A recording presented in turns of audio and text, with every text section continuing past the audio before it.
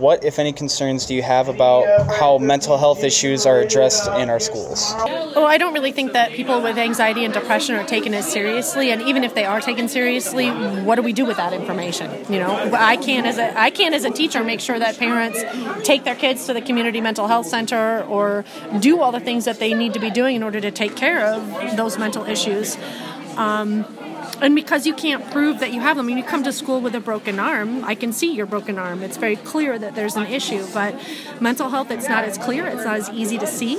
So I think sometimes, again, number one, kids aren't taken as seriously as what they need to, and even if they are taken seriously, what do we do about it? There just isn't the mental health treatment available in schools that needs to be there. And that doesn't mean that we have a gazillion psychologists there to listen. It just means that we have some sort of program that teaches kids some steps on how to cope with anxiety and depression and failure and rejection and not being able to let things go. And I don't really think that we take care of emotional health the same way that we take care of kids' physical health. They're typically not addressed. They're very overlooked. I've never heard of, there's counseling for students, but I don't know how far that goes. They typically just end up recommending you to an actual professional. And as far as the treatment of it goes, obviously none. There's no special accommodations for people with mental illness that I've ever seen. I'm concerned that it's not addressed at all, and I think that it is an important issue and health issue that needs to be prioritized.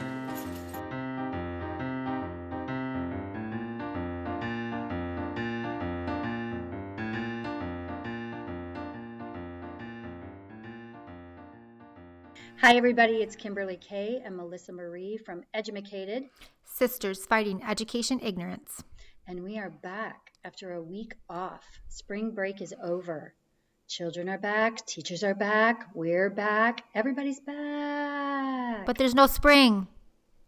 But there's no spring in much of the country. It's very true. Now, you went on spring break someplace where there actually is likely to be snow at this time of year. Yes, but we went to the state of Washington, but I did not want to come home to snow in Michigan. No, and I was in New York City with snow. There was snow. Not for a long time, but there was snow. And I was just telling you a little bit ago that I'm starting to simply defy nature. It's wrong. And I went out today in just a sweater and a scarf, and I told myself I was warm enough because I'm just so tired of it. It's just wrong. It's wrong, but that's the way it goes. So we're back. So you went to Washington State with the 4 boys, right? I did. The 4 teenage boys. And from the pictures that you posted, beautiful place that you went to. Absolutely amazing. Never have been, but will definitely encourage anyone I can to go. Would love to go back. It was wonderful. Really fun. That's terrific. We had a staycation, and then my son went to Washington, D.C. to visit grandparents. Also had a good time and was, of course, lavished upon, which is grandparents' prerogative. And now we're back. And I'm in the throes of backstaging the middle school musical for the next 2 weeks, which is really exciting.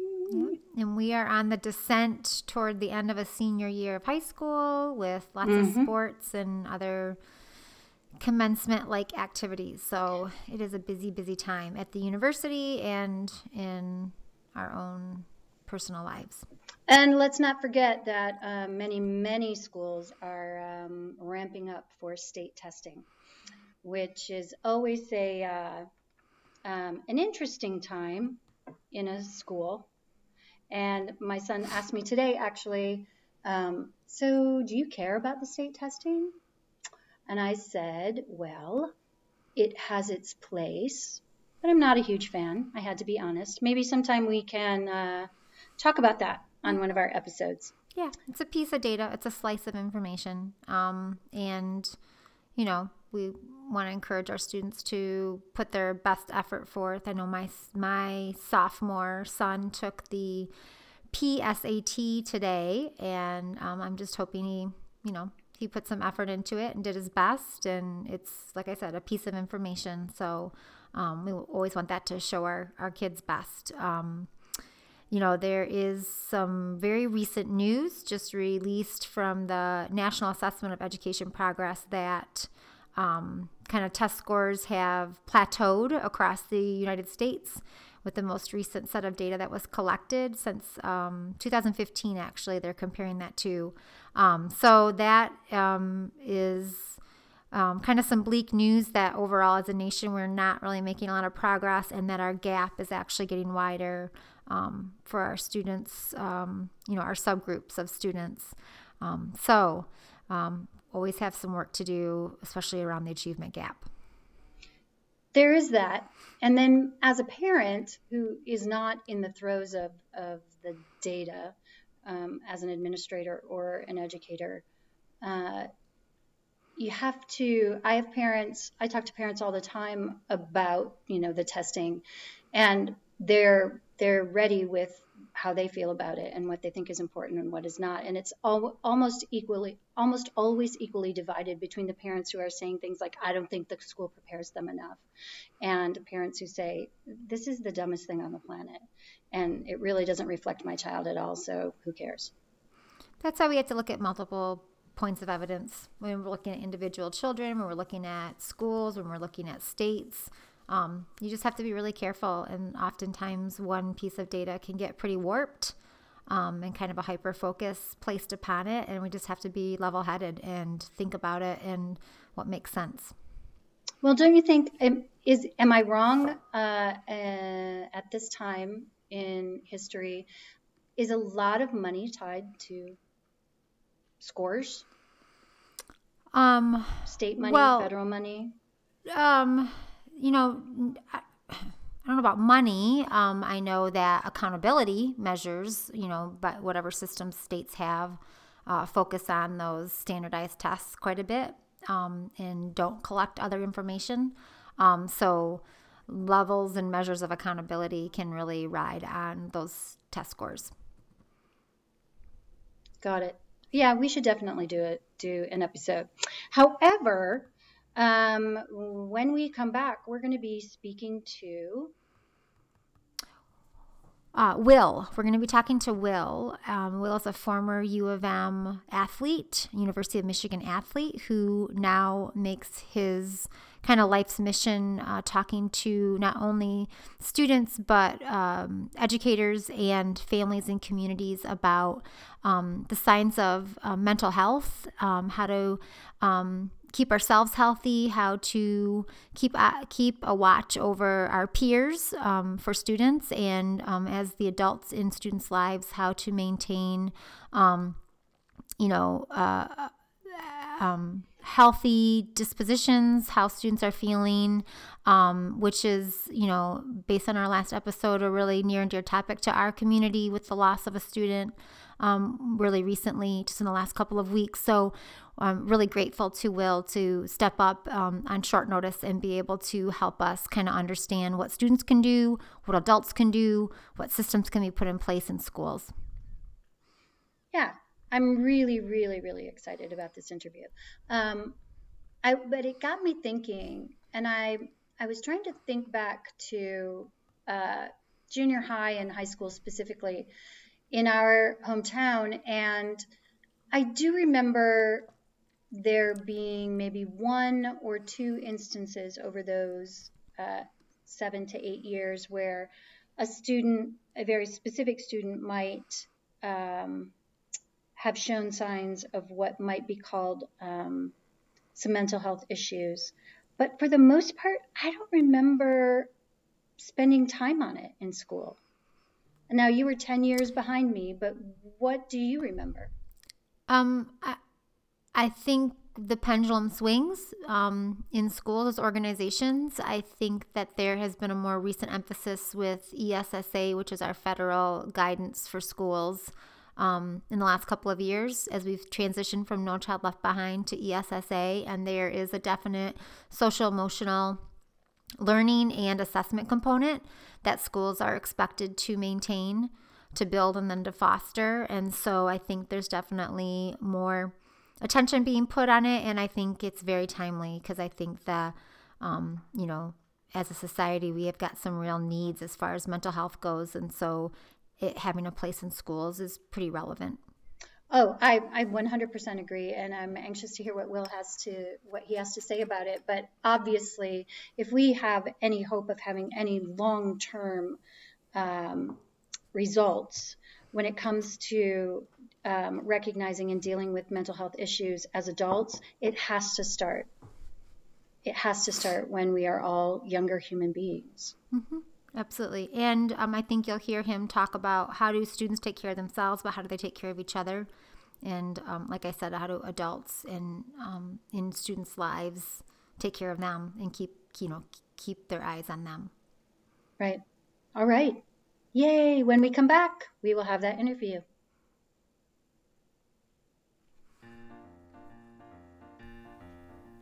Hey Edumacated peeps! Good news, Edumacated is now on iTunes, so go subscribe and listen to us on the go. And you can also subscribe to us on Stitcher. Don't forget to follow us on Twitter at EduMacatedPod. We want to know what you're up to in the world of education. We want to know your personal stories about education. And we want to know what you want to hear about on our podcast, Edumacated, Sisters Fighting Education Ignorance. Fight the fight with us.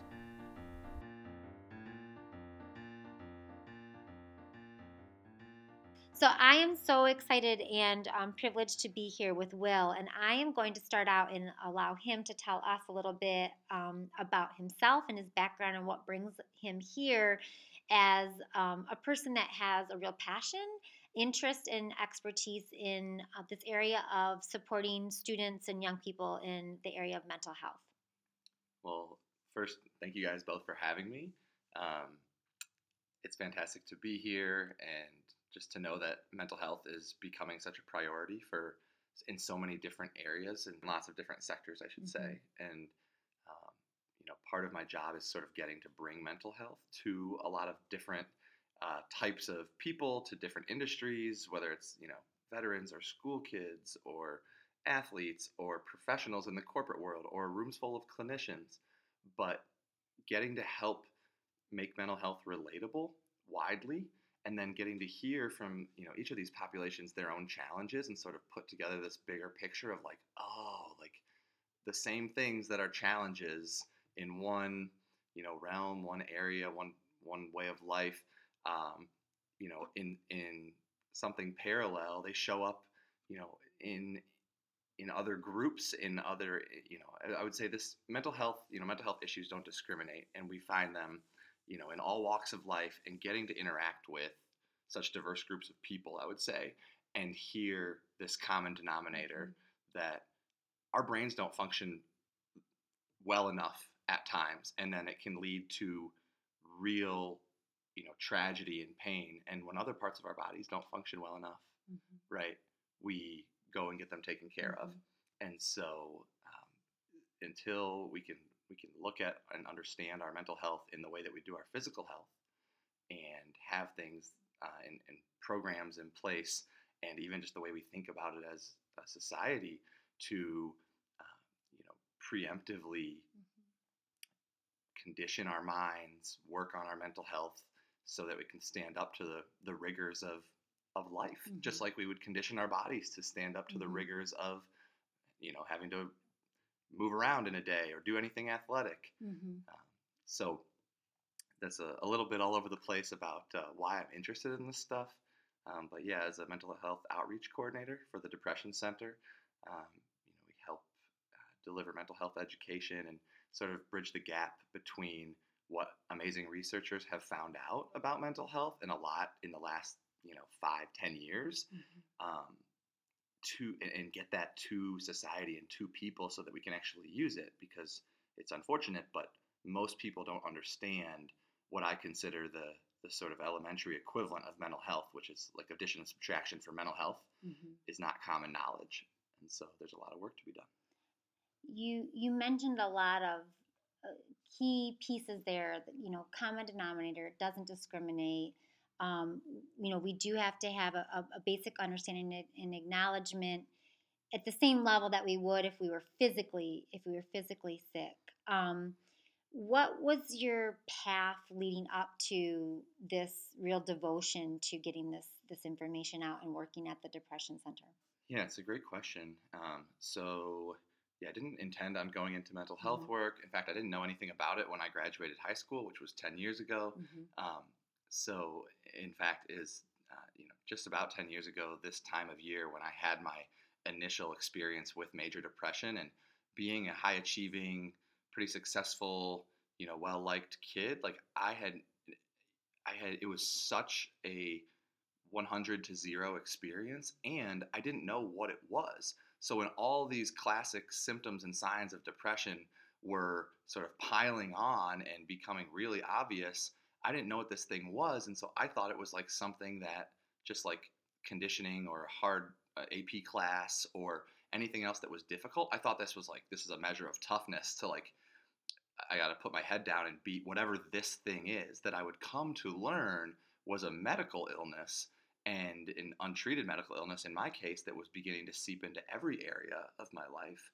And so, long story short, after hiding it and eventually breaking down at football, so playing football at the University of Michigan, I was led to help and successful treatment, and came to not only understand what had happened to me, but go on to thrive, but using the tools that I learned in therapy just to make my days bearable at first, and then learned, wow, these have application on the field, in class, even when I'm out at night in just social situations, like understanding my thoughts and emotions and being able to have my brain work the way I want it to, when I want it to, was so empowering, and such a sort of like a new lease on life. And then after, just recovering and being grateful to be alive again and enjoying my days and being a busy student athlete, it dawned on me over the next couple of years at UofM and after,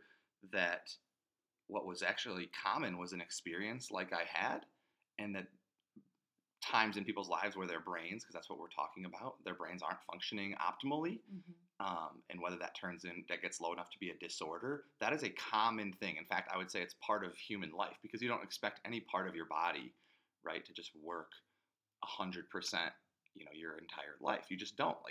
But we do know that there are things we can do to give ourselves better chance, staying in shape and stretching and eating well and so on. But if something goes wrong, we generally know who to go to and how to fix it, right? And so what I learned was these experiences are common, but what was uncommon was the recovery, or even the knowledge that they were going through something that was medical. The reason that, I feel like, I can't stop drinking, or I can't control my eating, or I never eat, or, I just have endless negative, morbid thoughts, you name it, anything that has to do with the brain, right, that these issues were prevalent in society, not being spoken about accurately. Talk about misinformation in this podcast.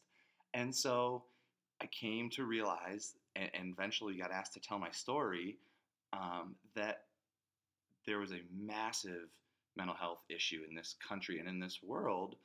And as I got more and more into it, it was just like a page turner. Like, it all started to make sense, and there's so much work to be done. And so at one point I got asked to share my story. A doctor in the audience came up to me afterwards and said, that was amazing. Nobody talks about this. You need to come with me and tell the NCAA what you said today. And from there, it just started rolling. And eventually there were cameras there. And then, ESPN got wind of it. And then I would get texts and stuff from my former teammates that would say, and this was just a year or two out of school, I had gone into finance in Chicago. And again, having this awakening, this consciousness of like, holy cow, there's a lot of things more important than people's investments. I mean, if our brains don't work, it doesn't matter if we have money or not. So anyway, it dawned on me that it needed to continue to tell this story. And I would have teammates text me and say, I had no idea, or I was going through the same thing, or, things that made me be like, man, like, it just, again, as I've gotten more into this line of work professionally in mental health, the scope right? It keeps expanding. And I've always been someone who wants to like put the puzzle together and figure it out. And this is, to me, is the most fascinating and probably the most complex one you can have. But right now, you know, talk about a mental health talking point. I'm happy and I'm grateful to be in the process of doing that work and be in the middle of it, and because there's so much progress to be made. So there are wins to be had every day. Since this is a podcast about education and what schools can do and school communities and school and community bridging those things together can do. I know you talk a lot to students about knowing their own, how they feel internally, but then also strategies or things to identify suffering in others, and like how do they check themselves internally, how do they check for others who might be at risk. So if you had to suggest to a school an action or a system that could have the biggest impact when trying to implement a system to improve mental health, what might that be? It's a great question. So instead of giving you one, I'll highlight some of the things that I've seen be successful and impressive, and that make me think, you know what, with 4 or 5 years of that accumulated on itself, like the middle school that gets those elementary school kids or the high school that gets those middle school kids is going to be in good shape. And part of getting to work at the University of Michigan Depression Center is, you're sitting around with leading experts in the world who are figuring out how our brains work and why they work the way they do, and then treatments also that help them work better more often. And so I would say some of the work, there's a program called Trails at UofM. Dr. Elizabeth Koshman runs it, and it helps deliver cognitive behavioral therapy skills, which is essentially just understanding your thoughts, like being able to be aware of your thoughts and then being able to analyze whether they're true or not. So things that can help with emotional regulation and decision making, being delivered via the school staff, which is why it's special, but school staff trained and then maintained a relationship with Dr. Koshman's team, Dr. Elizabeth Koshman's team at the Depression Center. So it's delivering essentially, cognitive skills to elementary schoolers, and the data that have come back are incredible. That the bullying scores lower, the anxiety scores lower, year by year as they go forward. At some of the upper levels, middle school and high school, in fact, this program peer-to-peer that I'm about to mention just began doing middle school this year because it had been so successful in high school, and because we realize it's needed in middle school. Like the middle schoolers are having similar, if not the same, problems as high schoolers, and they're definitely facing suicides and depression and anxiety and eating dis. I mean, you name it, right? All these things that they need it too. So that program is called Peer-to-Peer. Stephanie Salazar helped create it. She's the director of outreach and education at the Depression Center, and Dr. Sagar Parikh helps oversee it. And that one is about utilizing the data, the knowledge, that the research that says that any cohort, you to your peers, me to mine, not that we're not, but students to each other, they listen to each other. You listen to your peers over any other cohort. It's the strongest influence. And so can we educate a group, a chunk of high school kids who are diverse in their makeup and who they hang out with and that care about mental health, and then have them and help them go back throughout the year to their school and do a campaign, an awareness campaign to help educate their peers. And so that can look like a lot of things. It can be, signage in hallways. It can be an assembly. There's pre-tests and post-tests that go with it, which are really just surveys to look at if their knowledge about and attitudes towards mental health issues improved, and seeing these kids put so much effort and have so much success, helping their peers understand mental health and making it feel like a safe place, or just knowing who to go talk to about, I'm really struggling right now. I don't, I remember somebody talked about this, or there's the kid wearing the peer-to-peer shirt. So if I had to make one general recommendation, it would be to look up and engage with some of the people on the front lines and doing this work. Because what I remind every administrator that I work with is nobody has this figured out. If they did, there would be a model and a best practice, and we would know how to, Right. we're in the process of figuring that out. And some of the best and most impressive administrators to me are the ones who, step one, acknowledge that. Yeah. And they say, and it's still worth it to go forward and to put our foot in and, see, explore, do something, because one life saved is better than none.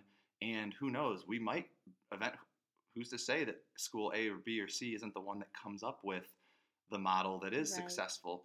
So engage with people on the front lines, reach out to us at the Depression Center, ask around your district. This isn't competitive. This is rising tide lifts all boats. So you have many mentally healthier kids, you're going to have a mentally healthier school and population, and you can go from there. I heard, themes of like establishing culture, right? That is welcoming and safe for kids to take that leap in seeking out that student, let's say, with a peer-to-peer shirt. So I know a sense of belonging is really important to establish a culture that has, that where kids feel like they belong. Absolutely. And feel safe taking the risk to say, I don't feel okay, or I'm, what I'm thinking doesn't seem right. Can you help me process it? Yeah. But I'm also wondering, beyond the walls of the school, who else do you see has a responsibility to really do some of this hard work?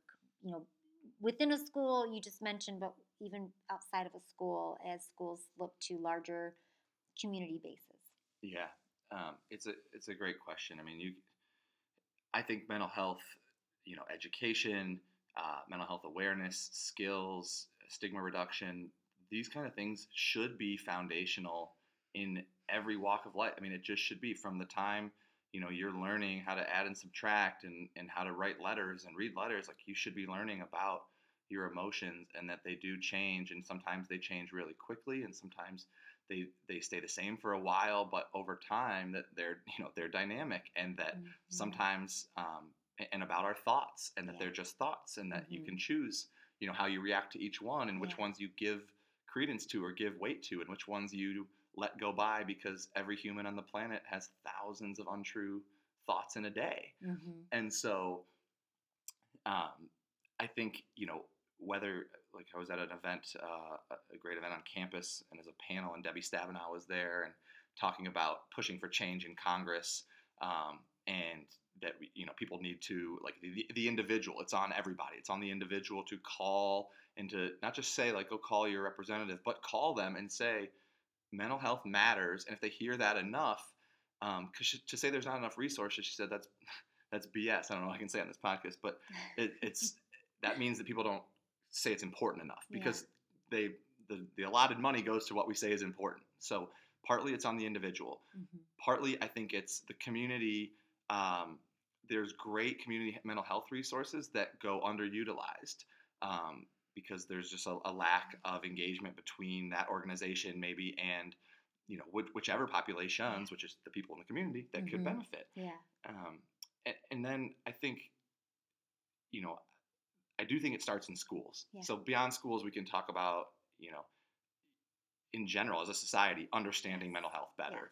And, so that goes to TV, that goes to media. I think it's on corporations. And here's my thing is, like, so I studied economics at Michigan. And so thinking like an economist, I think about, like, it's not only the right thing to do, right, which is less like an economist, but it's the smart thing to do to invest in a mentally healthier population, because if you have employees who have, or any group, team, whatever, a sense of belonging, right, purpose, able to understand adversity, recognize stress, regulate emotion, and then sort of think, see the thought, decide whether it's worth it, and then act, you're going to have better outcomes. You're going to have a happier population. You're going to have a more engaged population.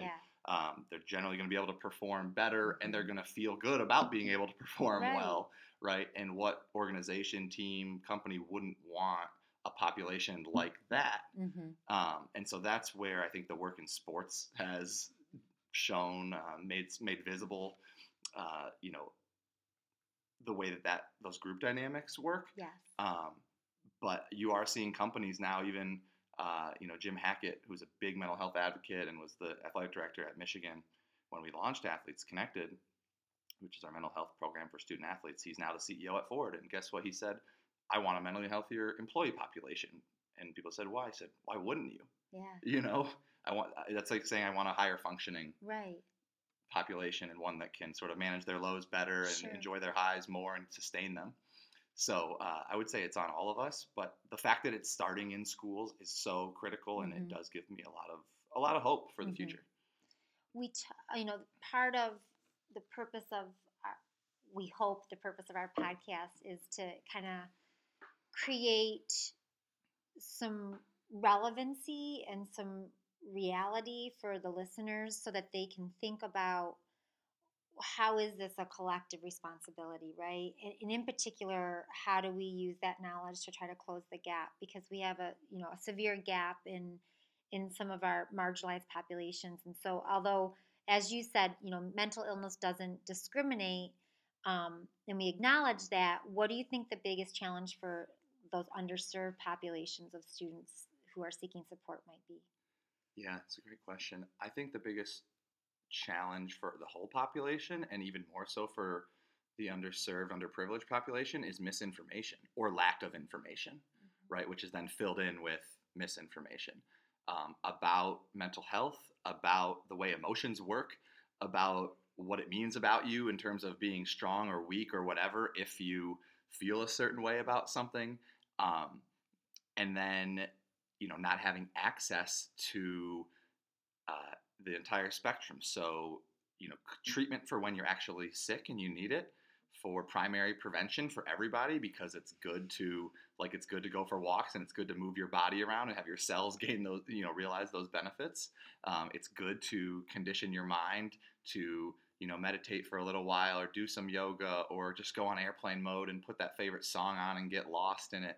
But to treat your brain well. And why would you choose to do any of those things if nobody ever taught you about it? If you were told that people who do that are soft or weak, if nobody that you look up to, you don't see anybody doing it like that. So, when I see in general this massive lack of education about mental health, it's not surprising as to why. It gives me a sense of what a great amount of work there is to do. But then on the flip side, you see people like a LeBron James, meditating before a game, and the media asks him, what were you doing there? He said, I was meditating. A Brandon Marshall just being so outspoken, not even about proactive meditation, but about his own treatment and his own condition. And so normalizing these things. So I think it's information, it's education, it's having people see and come to understand mental health and the brain for what it really is, the way that we understand, and it seems intuitive, how like our physical body works, or if you get strep throat, like where to go and what to do, right? Well, if you don't like the content of the thoughts in your head or the way that you feel for more than a week, I would say, definitely more than 2 weeks, that where do you go and what do you do about that? Because that's not a you problem. That's not an indictment of you. Like I'd say, like, okay, if your tooth hurt really bad or your friend's tooth hurt really bad, right? And then a week later they came back and they were holding their face and like can barely talk. And then in 2 weeks, it's swollen and they can't speak and they're complaining of this pain. Like, you're not going to probably fill their cavity for them, right? But you're probably going to say, like, you should go to the dentist, and you might even help them get there, right? But they wouldn't think of themselves as a bad person, nor would you, for that they had a problem with their tooth or their knee or cancer or whatever, right? And so when it's our brain, why do we think, in fact, we should expect there to be problems? Think about how rigorous life is, and now how crazy and overstimulated the brain is with all the push notifications and emails and how many more times in a day your brain is turned on and that stress response is turned on, period, than it ever has been. We should expect there are times, and a generation maybe, of people who have issues with the way their brain functions without having interventions and things that help them work better, right? Like, and so I think being open to new information, to understanding, to reduce stigma, to open to that we don't have it figured out. Right. And that by admitting that, it almost allows us the freedom to keep trying and poking around and exploring. And then I think, on an individual level, really making it the issue of our generation. And you make one more person care about it, or you help one more person understand, and so that they do care, or maybe they then understand their siblings' behavior or their partner's behavior better. And the ripple effect with mental health is enormous. Yeah. And so I think, the marginal human who can understand it, be more mentally healthy, be more aware of their thoughts, of their emotions, and how to regulate them. That one person might be the only person in a room who is equipped to deal with a crisis and then help save a life, right? And then everybody in that room is going to think, God, I wouldn't have been able to do that. I need to learn this, and the ripple effect helps spread. So yeah. In this very current time of school safety, and it's a very prevalent issue and topic that has generated a lot of attention. And I tried to talk to my students who want to be school leaders, or my own children, and just people that I have this engage in this conversation with, that it's that part of school safety is really establishing those support systems for mental health, as well as any of the other safety measures that we have. And so I'm grateful to hear you talk about things like, normalizing the fact that our brains aren't going to function at 100% all the time, and learning strategies to recognize that ourselves, but then also learning how to be that person that can support others, like the person with the toothache, right? What is there any other essential messages that you typically provide for your audiences that you would want our listeners to make sure that they get a chance to hear from you? The most important one, I would say, is, so I usually do get asked about suicide, or if I ever wanted to take my life, or if I had a plan. And I always want to touch on it. I wish I didn't have to, but until it stops happening, it's something we need to talk about. And so to the listener out there who might be experiencing those thoughts, or somebody who is close to somebody who is really struggling, first, I want to say that you will get better. I promise you will get better, and the way that you feel is not permanent. I also promise you that you most likely do not believe me about that, and that is in part because of what you're going through and the way that your brain is working, and I was there. Specifically to the question, I say that while I didn't per se have a plan or want to die, I did get to a point in my days where the rumination and all the symptoms adding up, I wasn't sleeping. Days felt like a month long. They were so painful and unbearable that I literally could not imagine living 50 more years, let alone 2 more years like that. And so in that way, I came to understand what it feels like to not want to live anymore. And that's such a scary place to be. But you are not alone when you're there. That is something that has happened to many people, and there is help, just like there is recourse for so many other things when we need help. We rely on each other, and then we help get them to the people who know the most about whatever it is that we need help with. And in mental health, that's friends and relatives and mentors and teachers, helping people get to doctors and psychiatrists and psychologists and therapists, social worker. People who deal with this stuff on a regular basis. So know that you're not alone. Know that you don't have to be sick to get better, to work on your mental health. You don't have to wait until there's a disorder or distress or a crisis to just give yourself credit for, hey, I went on airplane mode for 5 minutes today and I just listened to myself breathe. Or I journaled today. Or I was there for somebody. I just decided to put my own stuff aside and just look out for how can I make a difference for somebody, and give yourself credit for that, and know that those things add up. As part of your well-being and your constitution. So I would say those are the 2 things I want to share. Such strong and promising messages that you share today, and that just you exude. And I wish the listeners could see you, because your whole persona lights up, because it's something that I can tell you absolutely are committed to, and we are absolutely so fortunate to be able to share your messages with a broader audience. And I hope we gain a lot of listeners through this and that you can share it with others as another testament to your work. So thank you. Well, thank you. I feel lucky to be invited on here and to discuss with you and to represent the Depression Center and really that mental health is a issue at the forefront that people care about.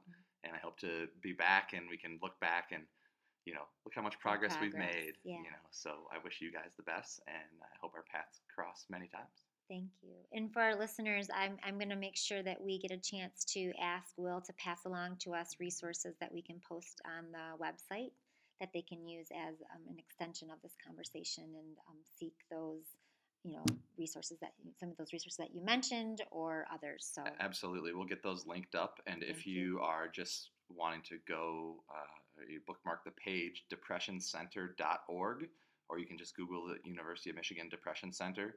Great website with all sorts of resources about, clinicians, just general resources about sleep and mental health, exercise and mental health, anxiety, depression, schizophrenia, you name it. So a good go-to to have, and then from there it can take you into a whole abundance of mental health resources.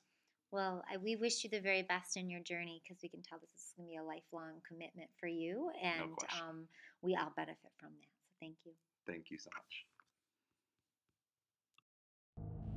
In a world with too few jokes and too few laughs, to the rescue comes Papa Ron.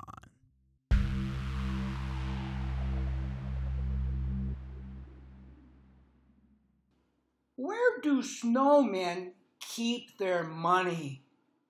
In a snowbank!